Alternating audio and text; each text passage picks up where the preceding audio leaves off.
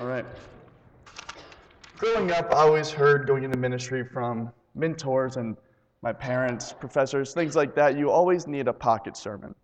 One day, this became quite literal.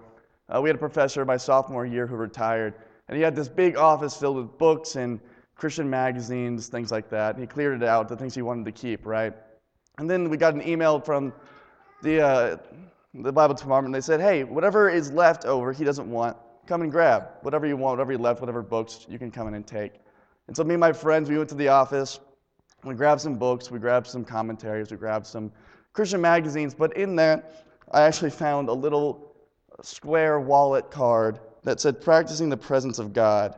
And I took that, and I wanted to share that with you today. This has become kind of a pocket devo for youth groups. And I was writing this out for this weekend for the teens, but it ended up being much longer than a devo, and it became a length of a sermon. So I told Doug, I'm changing my thing to the presence of God. And so I have the card right here. Can't really read from that far, but it's kind of a pale color on the background, green lettering, practicing the presence of God. So I want to share that with y'all today. The first point is today I will be incompetent. We live in a world that says you're perfect. Just the way you are, you're a perfect person. Whatever you do, you are perfect. Whatever life you want to live, you are perfect. Now, the reality is you are loved by God. You're loved by your family, your friends, by your church, but you're not a perfect person. Now, we are sinners. We have fallen short of the glory of God. And by His grace we are saved, but we are not a perfect people by any means. Romans 3:22-24 says, righteousness is given through faith in Jesus Christ to all who believe. There's no difference between Jew and Gentile. Here, Jew and Gentile is the Jewish people of the faith, and Gentile is anyone who is not of that faith. There's no difference between the two groups because all have sinned and fallen short of the glory of God, and all are justified freely by the grace of Jesus through the redemption that came by Him. Neither party, the ones who are obedient to God for the most part, and the people who are completely absent of God, neither one is perfect. They have both fallen short of the glory of God. They've all sinned. And you see, we're born into sin. Ever since the fall, we have become a fallen people who live lives of sin, but that doesn't mean that we shouldn't try. It doesn't mean that there's not anything to aspire to get closer to God with. I'm sure we're familiar with Matthew 5:48 that says, be perfect, therefore as your heavenly Father is perfect. Now, this verse is scary for two groups of people, right? We have those people who are a bit lazier, and they say, oh, I'll get there eventually. If I just kind of sit around and wait, maybe the grace of God will save me, and maybe eventually I'll get to this perfection. But then we have our perfectionists, who even in their best work, they say, I didn't do good. This isn't perfect, this isn't great. And so this verse is scary for them because they say, I'm being measured to the level of the Heavenly Father. How am I going to reach that level of perfection? Now I want to ease your minds a little bit. If we look at the Greek word, it's not perfect that it's saying, but rather be whole. Be complete. As your Heavenly Father is whole, be whole. As your Heavenly Father is complete, be complete. And that changes it a little bit, doesn't it? Now still that's hard to obtain, right? Because God is much more whole, much more complete than we are. But it leaves something to be desired, something to reach towards. 1 Peter 2:24 says, He Himself bore our sins in His body on the tree, so that having died to our sins, we might live for righteousness. So you have been healed by His wounds. You see, because Jesus died on the cross, we have something to live for. We have something to go and reach out towards. We have righteousness to go and seek out. 1 Peter doesn't say that because Jesus died for our sins, we can sit back and say, oh, He did the work, we're good. Now it says He died so we can live for something better. He lived so we may be closer to God, so we can strive for this righteousness. If we want to get closer to God, if we want a relationship with Him, we have to realize, one, that we are sinners and broken people, but we have something to live for. Today I will be incompetent. Point number 2, today I will be fully present to the people in front of me and to God. Being present is really hard in today's world. Like you said in the prayer, we have the Super Bowl coming up, and so distraction is there. I don't know if y'all seen this, but just this week, Apple released the Vision Pro, which is a computer strapped to your face. You have access to Google with your eyes and fingertips. Talk about distraction. Beyond that, we all have phones in our purses and pockets. Access to the entire internet, your email, personal and work, all at your fingertips. Distractions. And they're all around. I had this cousin, when we were growing up, we would go to our Christmas vacations together, right? And we both had these Apple Watches. There's a walkie-talkie function, if y'all know about that. And you hold it down, you can talk to each other immediately from the watch. I used to love that thing. We would talk across the hotel, find out where we're meeting up next, things like that. And she loved it because she could record her workouts, and she ran miles, and she did marathons, things like that. And then she moved to Abilene with her husband, and I went to visit her when she had her first kid. And I said, hey, you're not wearing your Apple Watch anymore. You used to love that thing. Well, why aren't you wearing it? And she told me, it's become too much of a distraction with my friends and my family. She's interacting with this husband, and she has a newborn that she's carrying and holding and taking everywhere. And his watch, buzzing constantly, is taking away from that time with her child. And so she said, I need to do away with this distraction. There's a guy I know, he was having lunch with his friend. And while they're having lunch, his phone is on the table, it starts ringing, and the friend says, oh, you can take that. I don't mind. He said, no, I'm not going to take that call. So it's all right. They keep talking. The phone rings. It goes to voicemail. It rings again. The friend says, hey, man, it's really okay. You can take this phone call. I really don't mind. And he said, no. Why would I take this call when I'm sitting here with you? I don't want to do that. 1 Peter 4, 8 through 9 says, above all, love each other deeply, because love covers over a multitude of sins. Offer hospitality to one another without grumbling. You see, we need to love the people around us. I think that's important. I think we know this. We need to love each other and give hospitality without grumbling. And the people I look back in college and high school, the ones I remember, the ones I loved the most, are the ones who were intentional. The ones who said, hey, how was your day? And I gave the, obligatory good. And they said, no, really. How was your day? I don't want the offhand answer, the greeting answer. I want the real conversation. The people who checked in, the people who said, I'm not going to take that call, the people who said, this device is a distraction to my life. These are the people that I remember and loved the most. But we also need to know that we need to love the people who it's hard to love. Right? The people who we say, you're not like us, you're different, we have different opinions, and so I'm going to step a bit further. I might talk to you a little bit, but I'm not going to fully interact. I don't want to do that. No, we need to love those people that we think it's harder to love, and do that without complaining, without grumbling, and showing complete hospitality, not incomplete. And being fully present with these people, the ones you love and the ones you don't, that's being fully present with God too, because you're interacting with His people. The Sermon on the Mount says you can greet your people, you can talk to them, you can be friends with them, but if you just greet your people, what good are you doing?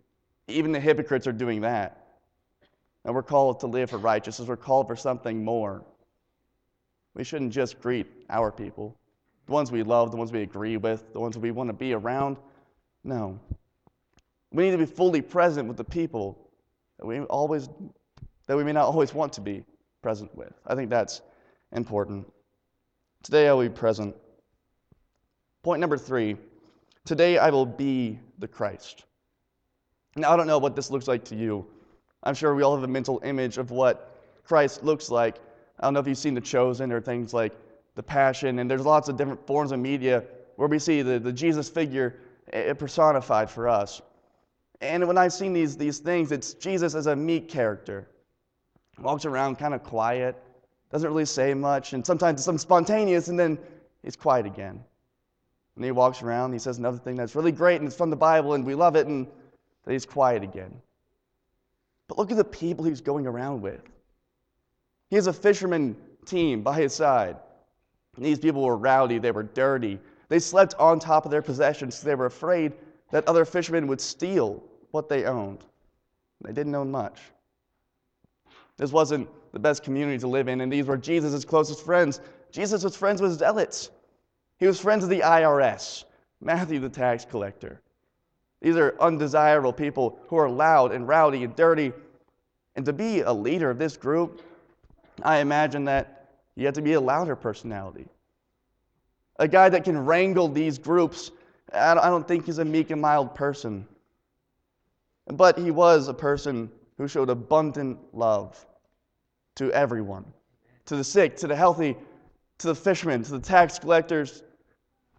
He took everybody in, and he loved them all.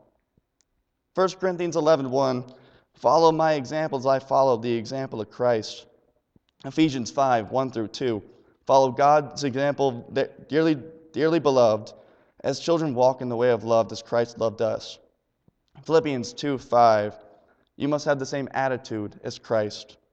1 Peter 2:21, to this you're called, because Christ suffered for you, leaving you an example you should follow in his steps. 1 John 2:6, whoever claims to live in Christ must live as Jesus did. Follow his example.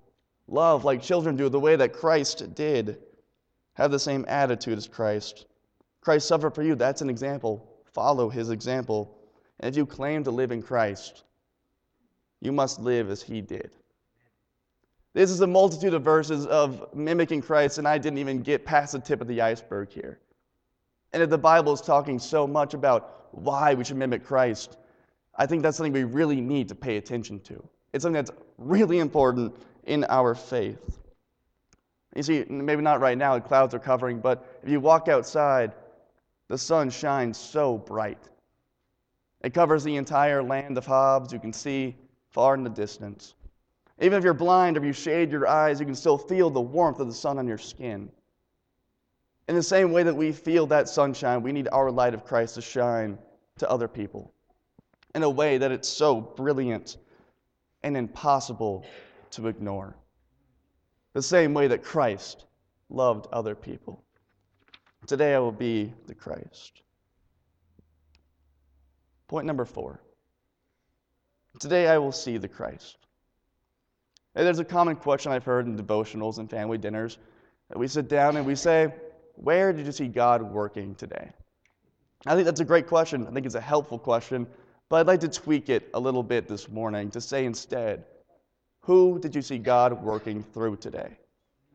It's a different question. It's same in some ways. It's still God working, but instead it's who embodied Christ? Where did you see these people working in the way that Christ would work? Because just in the same way that all of you are called to be Christ and to follow in his footsteps, so is the person in front of you and behind you and next to you.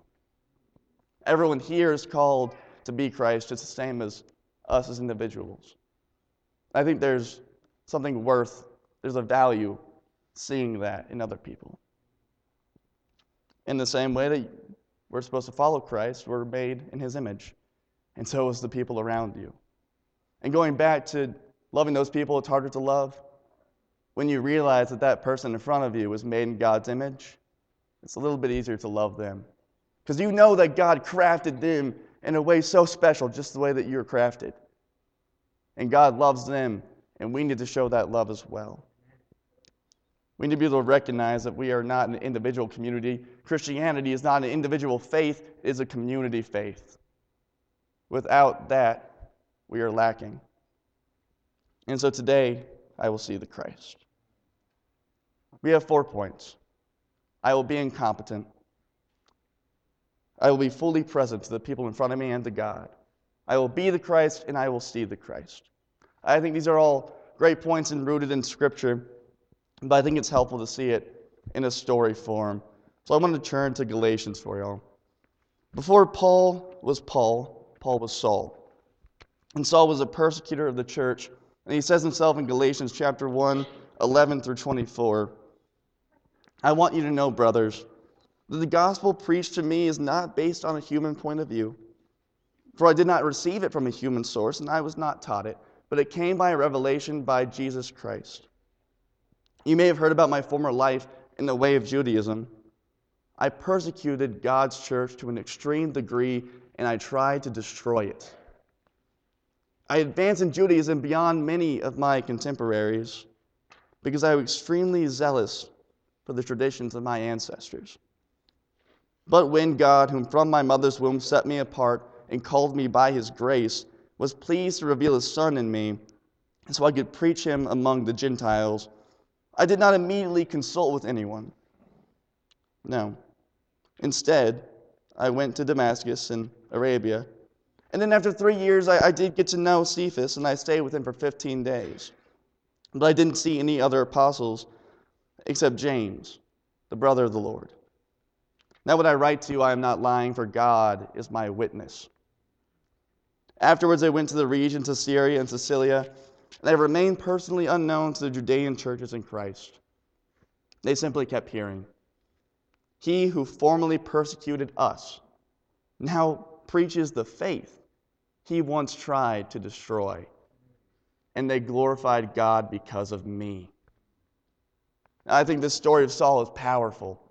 A man who said, "I don't like this church, I want to destroy this church," he ends up finding Jesus, or rather Jesus finding him, and he says, "I'm going to preach this. I'm going to tell people about this faith." And furthermore, he's preaching to Gentiles. And these Gentiles now believe because of Saul, even though he remains unknown in some churches. I say all this to preface a story about Barnabas in Acts chapter 9. I'll be reading from 26 through 31. When Saul arrived in Jerusalem, he tried to associate with disciples, but they were all afraid of him, since they did not believe he was a disciple. They knew of his backstory we heard in Galatians. But Barnabas, however, he took him and brought him to the apostles and explained how on the road Saul had seen the Lord and that the Lord had talked to him. And in Damascus he spoke boldly in the name of Jesus. Saul was coming and going with them in Jerusalem, speaking boldly in the name of the Lord. He conversed and debated with the Hellenistic Jews, but they attempted to kill him. When the brothers found out, they took him to Caesarea and sent him off to Tarsus. And so the church all throughout Judea, Galilee, and Samaria had peace, being built up and walking in the fear of the Lord and in the encouragement of the Holy Spirit, and it increased in numbers. While Barnabas himself is trying to be the hands and the feet of Jesus, he's looking at this man, Saul, and he sees another man working. He sees another man being the hands and the feet of Jesus when no one else could. You see, these people, they were afraid of Saul. But Barnabas said, "No, he is one of us." He vouched for Saul to be accepted into this brotherhood. See, Barnabas is a model for us. Barnabas is present, not just with Saul, but with the brothers that he's trying to convince that Saul is good to go. And see, Barnabas, he was the Christ.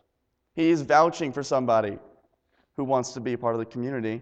And he's being that community himself, and he saw the Christ. He's seeing in Saul somebody who's trying to be Christ. I'd be asking, what about the first point? What about the incompetency? Well, I promise you that Barnabas is just as much of a fallen person as you and me. Barnabas was not a perfect person. He was incompetent. He fell short of the glory of God and sinned as well. He is a model for us in the church. Today I will be incompetent. We need to recognize we are imperfect. And while we should and need to change, we need to realize that change doesn't happen alone. I like the comic Calvin and Hobbes, if y'all are familiar with that one. Calvin is a young boy, and he has a best friend, Tiger, that he runs around with. And they're riding down in a wagon, and Calvin says, "I thrive on change." And Hobbes says, You threw a fit this morning because Mom didn't put enough jelly like she did yesterday morning.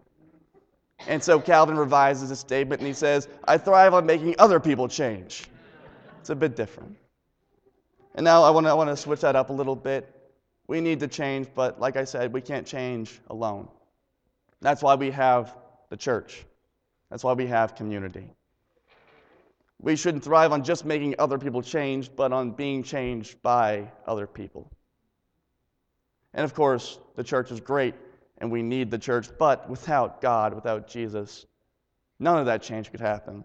Because without Jesus, there is no salvation, there is no rescue.